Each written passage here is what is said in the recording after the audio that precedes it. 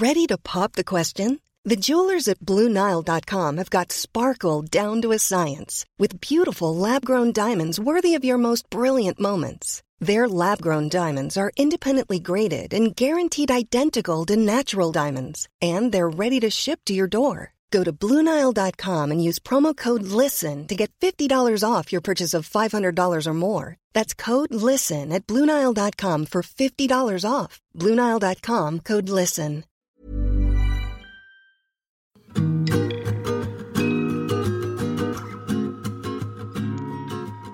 Les Audacieuses, c'est le premier podcast société de Podcasters Media. Il recueille les confidences de femmes de tous âges, de toute culture, de tout milieu, qui un jour ont osé. Alors ces femmes audacieuses, je les invite à mon micro. Je suis Carole Renucci, journaliste, et pour moi aussi, l'audace est un carburant. J'étais enseignante à la campagne, dans les banlieues, dans le 20e arrondissement de Paris, puis rédactrice en chef d'Enfants Magazine, avant de devenir directrice de Notre Temps, le premier magazine français avec ses 5 millions de lecteurs. Aujourd'hui, je dirige Podcasters Media, j'anime le podcast Les Audacieuses et je suis surtout très fière et très heureuse de vous retrouver tous les 15 jours pour une nouvelle vie et un nouveau défi. Je m'appelle Pauline Desroulèdes, je viens d'avoir 30 ans et j'ai changé de vie il y a bientôt 2 ans à la suite d'un accident dont j'ai été victime.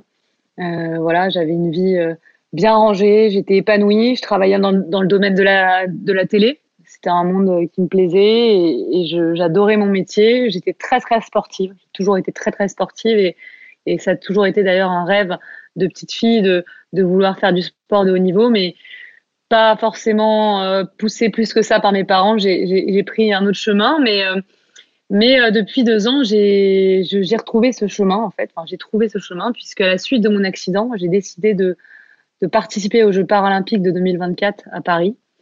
De me fixer un objectif ambitieux pour s'en sortir, tout simplement, puisque dans cet accident, malheureusement, j'ai perdu ma jambe gauche.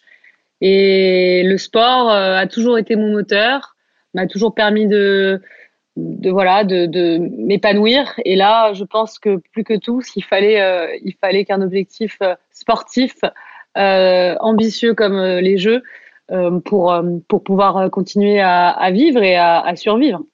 Alors moi, j'aimerais bien qu'on remonte un petit peu dans le temps parce que là, vous avez un superbe esprit de synthèse. En 15 lignes, vous avez résumé la situation qui est loin d'être une situation simple et banale. Alors moi, j'aimerais que vous me disiez qui vous étiez petite fille et j'aimerais qu'on campe le personnage. J'ai donné beaucoup de fil à retordre à mes parents d'ailleurs, puisque j'avais toujours besoin d'être dans l'action. J'ai d'ailleurs souffert pendant mes études, pendant ma scolarité, parce que j'étais vraiment pas faite pour rester assise sur une chaise. Donc c'est vrai que j'ai pas très très bien vécu les années d'école, de collège et de lycée, parce que j'avais l'impression d'être en décalage et voilà, la seule matière où j'excellais, c'était le sport. Donc c'était déjà ça. Quel type de sport? Vous avez fait du sport à côté de l'école, j'imagine, si vous étiez débordante d'énergie. Peut-être que vos parents se sont dit, tiens, allez, on va l'inscrire à plein de clubs pour qu'elle puisse libérer cette énergie, c'est ça? J'ai fait beaucoup de sport, j'ai vraiment essayé beaucoup de sport, mais c'est vrai que très rapidement, le tennis a été vraiment le sport dans lequel je me suis le plus investie. J'ai commencé à l'âge de 7 ans. J'ai oublié de préciser que moi, j'ai grandi et vécu à Paris depuis toujours. Je suis une vraie Parisienne. Et c'est vrai que le sport a toujours rythmé ma vie. J'ai tout essayé, je pense, l'athlétisme, la natation, les sports de combat, Et c'est vrai que le tennis, c'est peut-être le sport auquel j'ai le plus accroché et où j'ai fait de la compétition parce que moi, j'ai toujours voulu faire de la compétition. J'aime l'adrénaline de la compétition. Et du coup, très jeune, j'ai commencé à faire des petits tournois et voilà. Et d'ailleurs, j'ai très vite compris du coup que je pouvais pas faire sport-études, enfin en tout cas pas faire ce métier-là de ma vie parce que je commençais trop tard, parce que j'ai pas été dans un circuit, on va dire professionnalisant dès le plus jeune âge, parce que c'est quand on veut faire ça, il faut commencer très jeune et rentrer tout de suite dans une structure adéquate. Donc, je me suis dit que pour garder un pied dans le tennis, j'allais passer un diplôme à l'âge de 15 ans pour pouvoir donner des heures de cours à des enfants dans mon club et que ça allait me garder un lien avec le sport que j'aimais et aussi le contact avec les enfants que j'ai toujours beaucoup aimé. Et ça me permettait de m'entretenir, on va dire, pour la forme. Donc, j'ai fait de la compétition en tennis jusqu'à l'âge de 20 ans parce qu'après, malheureusement, c'est une question de temps. J'avais plus le temps. Ça a d'ailleurs été toujours mon problème. Je courais toujours après le temps.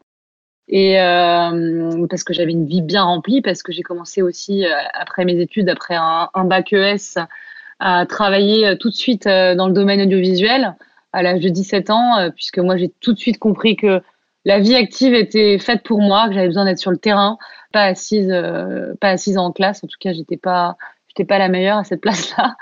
Et du coup, j'ai commencé à très vite travailler et finalement à être peut-être dans les extrêmes, mais ça a toujours été mon souci, c'est que quand j'ai commencé à travailler, j'ai travaillé beaucoup. Je travaillais la semaine, le week-end, je donnais mes heures de tennis. Le matin, j'allais très tôt au sport tous les jours. Enfin voilà, tout à outrance. Mais bon, ça me permettait de garder la forme et d'être dans un bon rythme parce qu'il fallait suivre. Et d'ailleurs, mon entourage devait suivre la cadence. Alors, il y a un moment de fracture dans votre vie, hein, vous l'avez évoqué tout à l'heure, il y a un accident, vous pouvez nous en dire quelques mots? Oui, alors avant cet accident, il faut savoir que voilà, moi j'ai reçu une éducation où j'ai été aimée, on a pris soin de moi, on a toujours fait du mieux qu'on pouvait pour me protéger. Et c'est vrai que comme tous les enfants, tous les jeunes, on grandit peut-être le plus possible à l'abri des accidents, de ce que peut être la violence d'un accident. Et voilà, moi j'avais peur de tout avant d'avoir été victime moi-même de cet accident. Je détestais l'hôpital, la vue du sang, les piqûres. Je savais pas finalement ce que c'était un accident. Et c'est vrai que ça a été très très brutal puisque il s'agit pas d'un accident de la route classique. Le 27 octobre 2018, il se trouve que j'étais garée sur le trottoir, assise sur mon scooter que j'avais voilà, j'avais coupé le moteur, j'avais mis la béquille et j'attendais ma copine. Et je ne sais pas pourquoi, cette fois-là, je ne l'ai pas accompagnée acheter des fleurs. Je ne sais pas pourquoi non plus, j'ai gardé mon casque, ce qui est plutôt d'habitude inconfortable de garder son casque.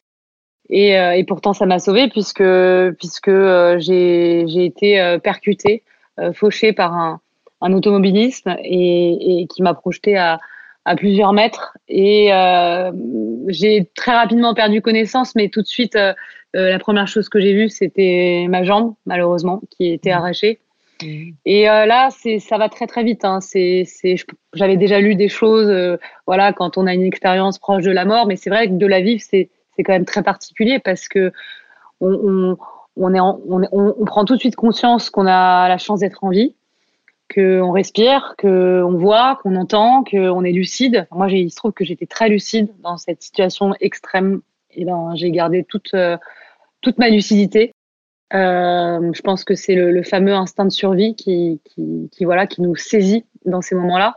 Et j'ai tout de suite compris, en fait, en voyant en ayant la vision de ma jambe, que ma vie allait être différente. Et j'ai l'habitude de dire qu'il y avait une Pauline d'avant et que désormais il y avait une Pauline d'après.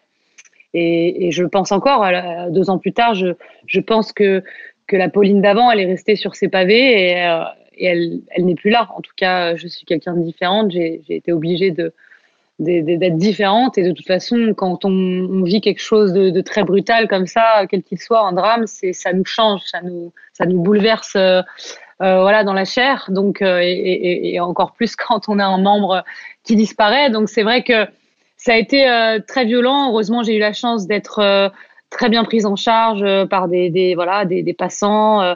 Ma copine Tiffen qui m'a tout de suite aussi rejoint, qui m'a soutenue dans cette détresse parce qu'à ce moment-là, évidemment, on est dans une détresse. Et à côté de ça, encore une fois, on est en vie et on comprend pas ce qui nous arrive, mais on se laisse porter, on lâche prise. Moi qui n'avais jamais lâché prise de ma vie, je pense que c'est peut-être la seule fois où j'ai été obligée de le faire et que je l'ai d'ailleurs fait volontiers. Et j'ai eu la chance d'être transportée à l'hôpital militaire de Percy puisqu'ils estimaient que la blessure que j'avais était ce qu'on appelle une blessure de guerre, pas commune dans ce qu'on peut trouver dans les accidents de la route. Et du coup, je suis voilà, j'ai été à cet hôpital, et c'est vrai que dans mon esprit, ce qui me protégeait, c'était de me dire qu'on allait me recoller ma jambe. On allait pouvoir le faire. Je sais pas, je me disais qu'une jambe arrachée, ça n'existait pas. Donc, on pouvait faire tout de nos jours. Et c'est d'ailleurs la première question que j'ai posée en arrivant à l'hôpital avant de rentrer au bloc pour la première opération que j'ai subie. Et là, tout de suite, un médecin m'a dit que ça n'allait pas être possible. Donc, je me suis endormie là-dessus. Et c'est vrai que là, on se laisse encore une fois porter par la morphine, les médicaments, et on subit. Et moi, c'était une nouvelle situation de subir parce que j'ai toujours détesté ça. Mais bon, pas le choix. Donc là, on rentre dans un tunnel de lourde opération, d'anesthésie générale tous les 2 jours pour changer le pansement parce que c'est trop douloureux de le faire réveiller. Et voilà. Et c'est un peu comme dans une machine à laver où on n'a aucun repère, que ce soit à l'hôpital, les soignants, voilà, des nouvelles têtes qu'on rencontre. C'est très déstabilisant. Heureusement, encore une fois, moi, j'ai depuis le départ été portée par ma famille, par mes proches, mes amis qui sont venus tous les jours. Ils étaient tellement nombreux que j'ai eu plusieurs rappels à l'ordre parce que je faisais rentrer trop de monde dans ma chambre d'hôpital. C'est pour vous laisser imaginer l'amour qui m'entourait. Donc ça, c'est une chance inouïe. Je n'aurais pas pu m'en sortir toute seule. Et d'ailleurs, au début de ma convalescence, je me disais souvent que je ne restais pas en vie pour moi parce que je savais même plus si j'avais encore envie d'être en vie dans cet état-là, avec une jambe en moins, et que c'était pour eux que je restais. Et ça, c'est très important. Et après, ça nous donne de la force de se battre.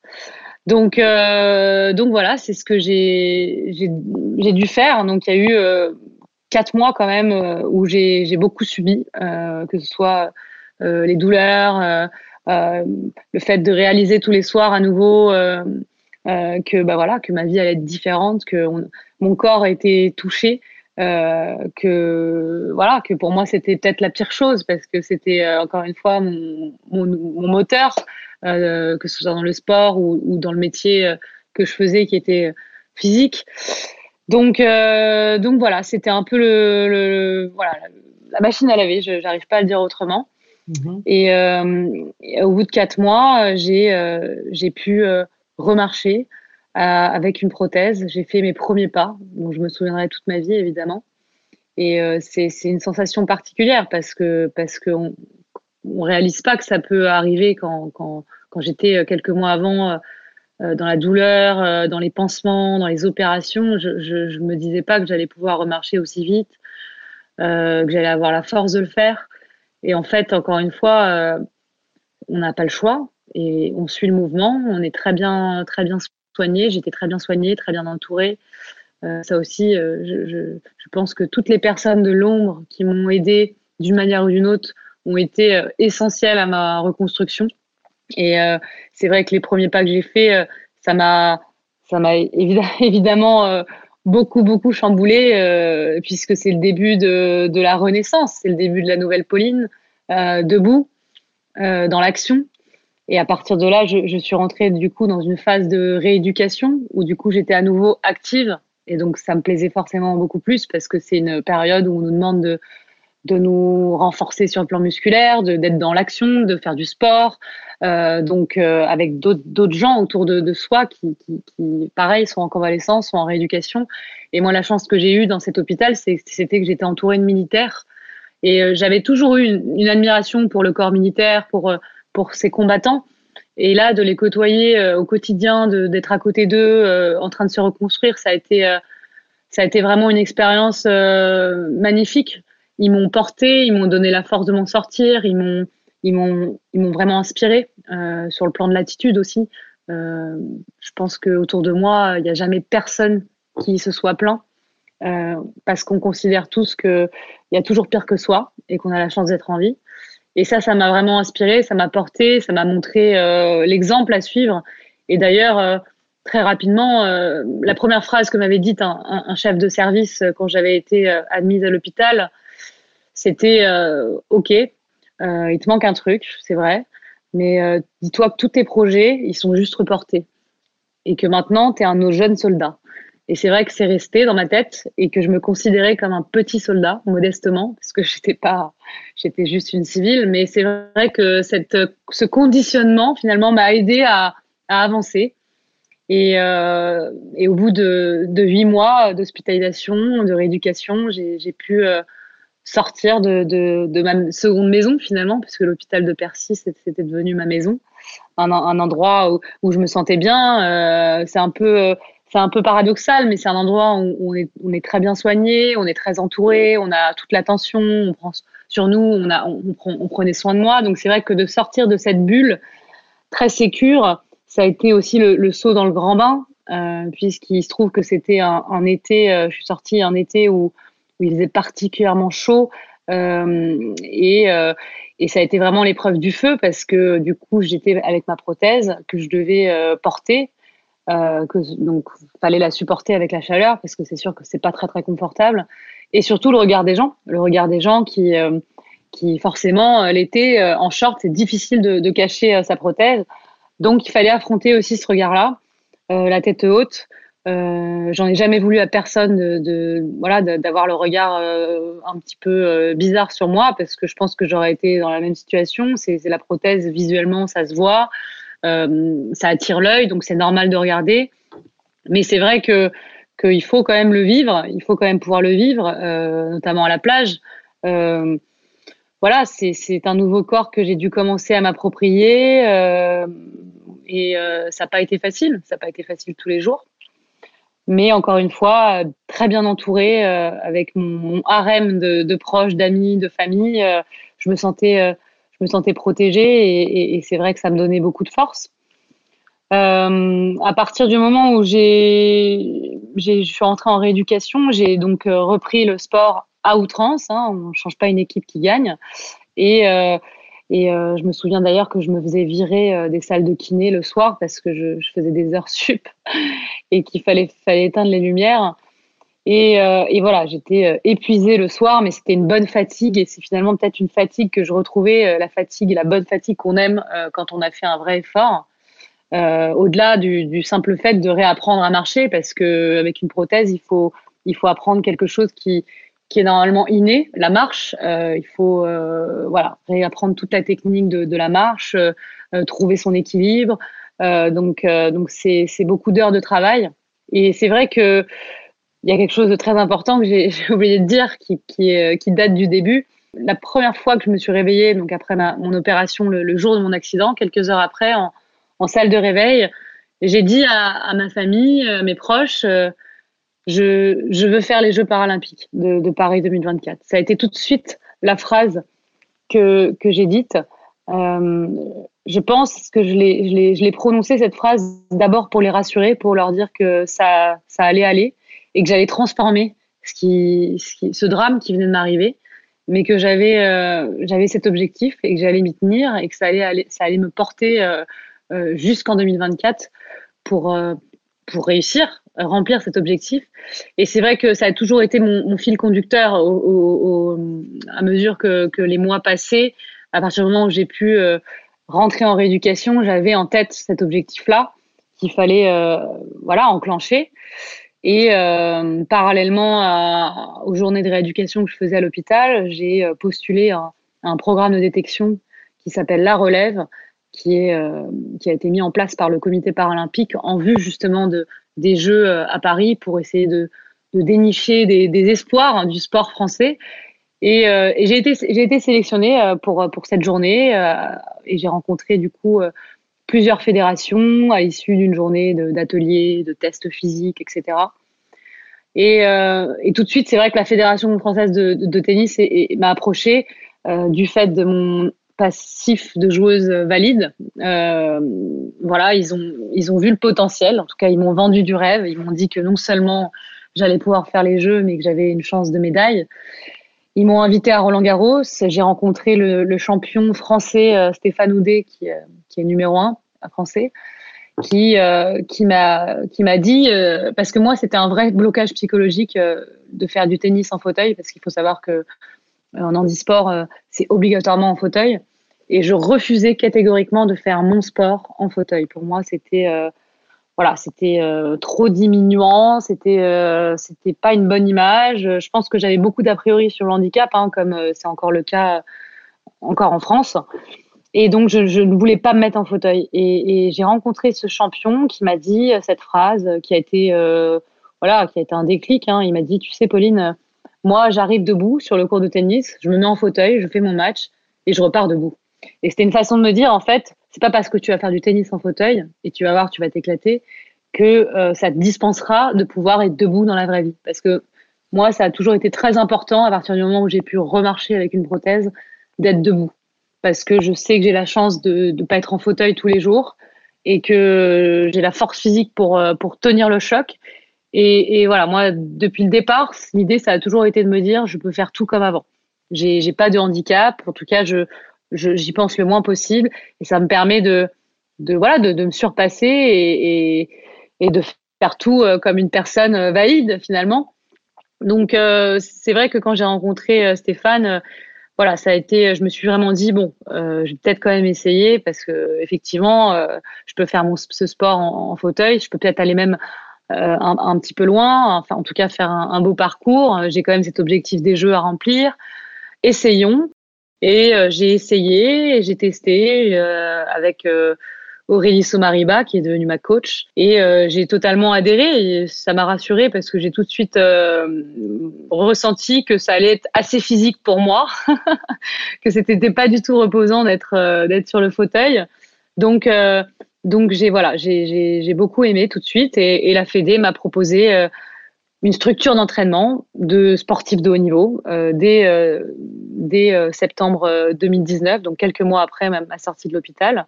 J'ai tout de suite commencé cette nouvelle vie à m'entraîner tous les jours, que ce soit sur le terrain de tennis ou en préparation physique, pour préparer cet objectif, encore une fois, des Jeux paralympiques à Paris, avec d'autres échéances évidemment d'ici 2024, mais avec vraiment cet objectif en ligne de mire. Et voilà, et c'est vrai que c'est une nouvelle vie avec une jambe en moins. Je suis partagée parce que j'adorais ma vie d'avant, mais j'ai appris à aimer celle de maintenant. Donc, bien sûr, on a toujours un fond de nostalgie sur celle qu'on était avant, et bien sûr qu'il y a des hauts et des bas. Je suis d'ailleurs la première à souvent parler de l'envers du décor, qu'on n'a pas forcément envie de montrer tout le temps, mais je pense que c'est important de le dire. Il n'y a pas toujours des très bons moments.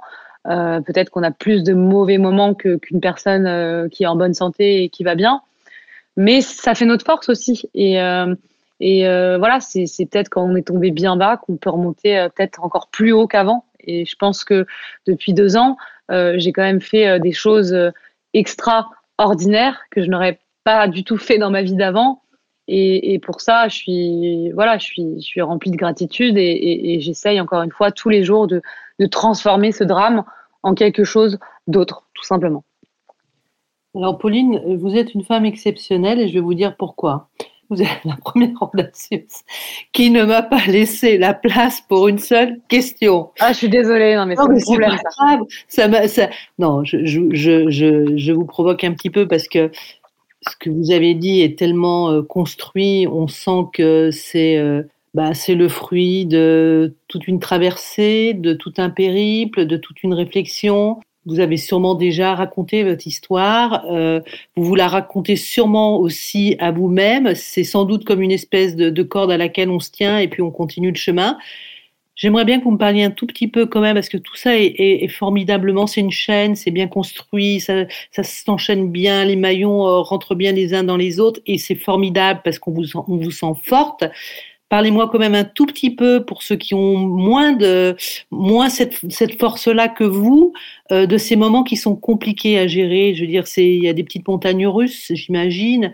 Ces petits moments de creux, comment vous faites pour relever le menton et puis allez hop, remonter la pente? Oui, effectivement, il y a des moments de creux. C'est les montagnes russes, comme vous l'avez dit, c'est exactement ça. À l'époque de l'hôpital, d'ailleurs, je disais souvent que plus je rigolais, plus je passais des bons moments entourée de mes proches, plus je savais que le soir, j'allais le payer cher. Et d'ailleurs, je disais aussi que je pense qu'à l'hôpital, j'ai pleuré tout ce que j'avais pas pleuré depuis 27 ans. J'ai beaucoup pleuré. Et ça va peut-être répondre à votre question. Je pense que la première des choses pour traverser les moments difficiles, c'est de les accepter. Ça peut paraître très banal, très évident, mais ça l'est pas toujours. Parfois, on est dans la lutte, on essaie d'essayer de se remonter, mais en fait, il y a un temps pour tout et il y a un temps souvent, parfois, pour être mal. Et il faut l'accepter. Il faut l'accepter et se laisser envahir par cette nostalgie, cette tristesse qu'on peut ressentir et l'accepter, pleurer. Si ça, il faut pleurer. Moi, c'est pas dans ma nature de pleurer, mais j'ai compris que être dans la lutte, ça fait plus de mal qu'autre chose. Donc, il faut, voilà. C'est une forme de bienveillance vis-à-vis de soi-même, c'est-à-dire savoir accepter effectivement qu'on n'est pas des surhumains et qu'on a droit à ces temps de faiblesse et que ces temps de faiblesse participent sans doute d'une construction ou d'une reconstruction. Tout à fait, c'est exactement ça. C'est exactement ça. Ça fait partie du chemin de reconstruction. Voilà, donc il faut vraiment être très conscient des ressources qu'on a, mais aussi de se dire qu'il y a il y a des moments plus compliqués, mais que ces moments plus compliqués, ils vont nous servir pour être encore plus forts après. Moi, c'est ce que je constate depuis 2 ans. Donc ça, il n'y a pas de raison. Il n'y a pas de raison. Je dirais que c'est la solution que je peux proposer. Oui. Et non, la solution aussi, mais que ça, je sais que moi, je suis vraiment privilégiée là-dessus, c'est de très bien s'entourer, que ce soit avec sa famille, ses proches. Vraiment, hein, pour moi, ça a été un moteur d'être entouré des bonnes personnes. Je dis bien des bonnes personnes parce que quand on traverse des épreuves, c'est vrai qu'on perd des gens qui soit sont pas assez solides pour être là pour nous, soit supportent pas et ça fait partie de la vie et ça aussi il faut l'accepter. Mais ceux qui restent, ils sont très très importants. Donc pour ceux qui ont la chance d'avoir des personnes exceptionnelles autour d'eux, je pense qu'il faut aussi accepter de se reposer sur elles au moins au début un certain temps parce que c'est très très important. Bien sûr. C'est une belle leçon de vie. Alors, ça peut paraître banal comme formulation, mais il y a les leçons de choses et puis il y a des leçons de vie. Et ce que vous venez de brosser là, dans un seul flot, c'est une formidable leçon. J'espère que tout le monde pourra en tirer un bénéfice. Comment on fait pour vous suivre? Parce que là, on se parle de Paris 2024, mais alors on veut avoir de vos nouvelles. Donc, on va sur votre compte Insta? Oui, c'est vrai que maintenant, je fais vraiment partager mes aventures, entre guillemets, l'aventure 2024, parce qu'il y a beaucoup, il y a beaucoup d'étapes avant, et puis il y a aussi les petites étapes du quotidien. Hein. Je pense notamment à la première fois où j'ai reskié l'année dernière, qui était, ça me tenait vraiment à cœur de remonter sur des skis 1 an après l'accident. Donc tout ça, je le partage maintenant sur mon compte Instagram, Pauline-mon nom de famille Desrouledes. Et voilà, je réponds aussi à beaucoup de témoignages que je reçois. Voilà, parce que malgré moi, je crois que je suis devenue peut-être une porte-parole d'une certaine souffrance et je sais qu'il y a beaucoup de gens qui ont des histoires de vie très compliquées, brisées, et moi ça me touche à chaque fois qu'on m'écrit et j'essaye d'y répondre du mieux que je peux. Parce qu'on n'est pas tout seul, parce que c'est comme ça aussi qu'il faut se soutenir. C'est l'esprit de la rééducation, c'est l'esprit du paralympisme. Le paralympisme vient d'ailleurs des centres de rééducation, parce qu'on s'est aperçu que le sport était vraiment un moteur de reconstruction pour même des gens qui ne sont pas sportifs à la base. Donc c'est cet esprit d'équipe, en fait. Moi, je dis souvent que je fais un sport individuel, le tennis, mais moi, si je suis pas entourée de mon équipe, de ma team, y a rien qui se passe. Donc c'est vraiment un travail d'équipe et voilà, moi je réponds toujours avec grand plaisir à des inconnus qui m'écrivent, qui me partagent leur histoire. Déjà c'est une preuve de confiance et je les remercie pour ça. Donc n'hésitez pas à me suivre sur mon compte Instagram. On va vous suivre, Pauline, et vraiment je vous remercie pour cet instant partagé. Effectivement, qui peut nous aider à sortir plus fort encore. Les audacieuses, elles sont diverses et variées. Je vous invite à écouter la précédente, ou il y a 2 ou 3 semaines, je ne sais plus, qui s'appelle Oriane Aymar. Je pense que vous avez quelques points communs avec elle. Donc c'est un très joli parcours de vie aussi. Et puis, moi, ce que j'aime bien, c'est quand on pourra le faire, mais qu'on puisse se rencontrer entre audacieuses. Alors, je m'exclus évidemment de ce champ-là, mais que vous puissiez en rencontrer d'autres. Ça aussi, c'est une belle famille. Merci infiniment, Pauline. Et puis, on va vous suivre avec grand plaisir. Et puis, je vous souhaite le meilleur pour 2024. À bientôt, Pauline. Merci. Merci à vous. Merci, au revoir. Merci d'avoir écouté avec nous ce nouveau numéro des Audacieuses. J'espère que vous avez passé un bon moment et que je vous retrouverai dans 15 jours pour une nouvelle vie et un nouveau défi. N'hésitez pas à vous abonner et même à nous mettre 5 étoiles sur votre plateforme d'écoute préférée. Vous pouvez aussi découvrir ou redécouvrir toutes nos audacieuses, disponibles sur toutes les plateformes d'écoute de podcast et sur celle de podcastersmedia.com. When you make decisions for your company, you look for the no-brainers. If you have a lot of mailing to do, Stamps.com is the ultimate no-brainer. Use the Stamps.com mobile app to mail everything you need to keep your business running with up to 89% off USPS and UPS. Make the same no-brainer decision as over 1 million other businesses with Stamps.com. Use code PROGRAM for a special offer. That's Stamps.com, code PROGRAM.